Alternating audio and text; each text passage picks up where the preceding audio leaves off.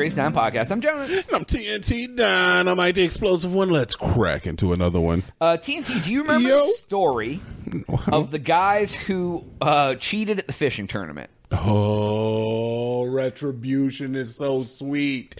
Yes, I remember. Cuyahoga County, yo, that's our old stomping grounds, man. Yeah, people that's out the here on Lake homeboys. Erie getting them radioactive mercury fish. Yeah, I've swam in the Cuyahoga River. Ew. I have. Yeah. I don't care. I mean, hey, whatever. we got to get wet sometimes, you know? Whatever. I got 3 eyes just like everybody else. Yeah, exactly. So essentially, they pleaded guilty. Yep, they did. They had to. They were guilty. They agreed to 3-year suspensions of their fishing licenses, and they had to give up the bass boat worth $100,000. They dropped the grand theft and possessing criminal tools charges. Criminal tools? I don't know what that comes from. The weights and the fillets? And then that they stuffed in the fish? They recommended 6 months of probation, and that later that this can be expunged from their record. So yeah. Oh, you know, we should have probably given some backstory. So there was a fishing tournament, couple guys who were sweeping these tournaments in Cuyahoga fishing. Yeah, tournament. they were just like the and we'll use a good one with the guy who has one nut that was a cyclist. I can't think of his name right now. Lance Armstrong.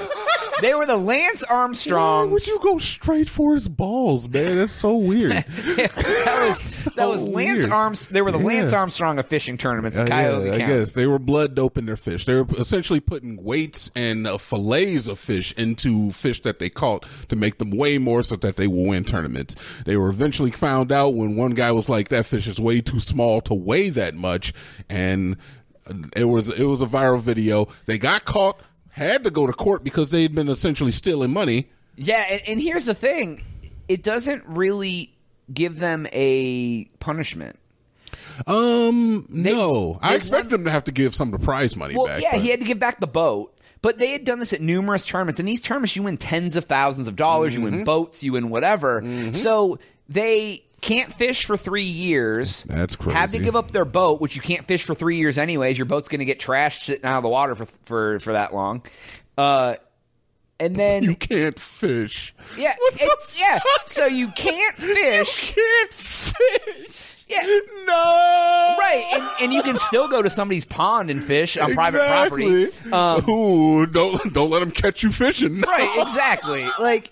You're like in your bathroom in a bathtub. Yeah, he's like, honey, I got the bass in there. Just fill them up.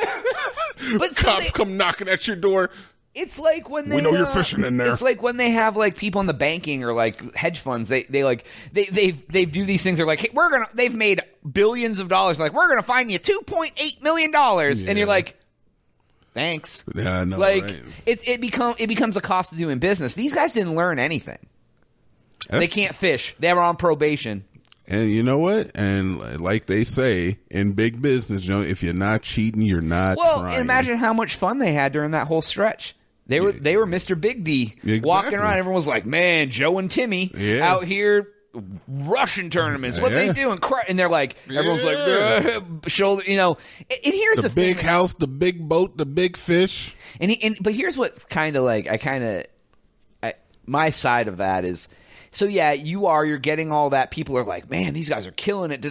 But like, the whole time you're a fraud. Like, how can you like stand in front of everyone and be out there talking about how good you are when 100% you're a fraud? Yeah. You see, the thing is that I could definitely accept the fame and the money and the accolades if I were like a fraud. But putting the personality behind it to be like, I'm the best that's some weird energy. I don't know if I would be a sociopath? Like, a little bit. It's like you have a problem. A little bit. Like being able to like go out there and just pretend. Now fake it till you make it is a thing, right? Yeah. Plenty of people have taken jobs and like, I don't know what the hell to do. I'm just going to fake it till I make it, and they eventually get it right. That happens. But to be a complete cheater and just be like, yeah, I'm the best. Yeah, Like, and the just best in the game. yeah, dude, like out there, I'm sure they were talking ish to people. Like, they were probably like, I mean, if you're the dude who's going that length, you're the dude who's talking shit. What you got on your line there, buddy? A minnow? Yeah. Yeah, right, exactly. Like, yeah. Doing like the tennis club laugh. Yeah, exactly. Meanwhile, he's feeding his goddamn fish quarters. Straightens his ascot and walks off. I thought the most wild part of that was that they were filleting other fish and jamming the fillets into the other fish's mouth. Yeah, well, that's how you hide the weights. You put the fillets, they're just like, oh, there's just fish in there. Yeah, they look in, it's just like, looks like fish guts. Oh, it's a cod fillet inside this bass. Yeah. It's like, there's just like a tail of a fish fillet coming out of his mouth. He's like... That makes you wonder, though, honestly, and it's so sad that this is what, like, literally America is that the fact that you basically have to, behind every great fortune is a great crime. So it's almost like you have to break the law to become rich. You have to put other people down to get to the top. You have to step on the back of your neighbor, your competitor, and sometimes your mentor. And your wife. To achieve, yes, your children. Yeah. I mean, I'll put my kid in public school so I can get more boats. Exactly. You got to step over your neighbor's dying corpse to get $1 million. And his wife's.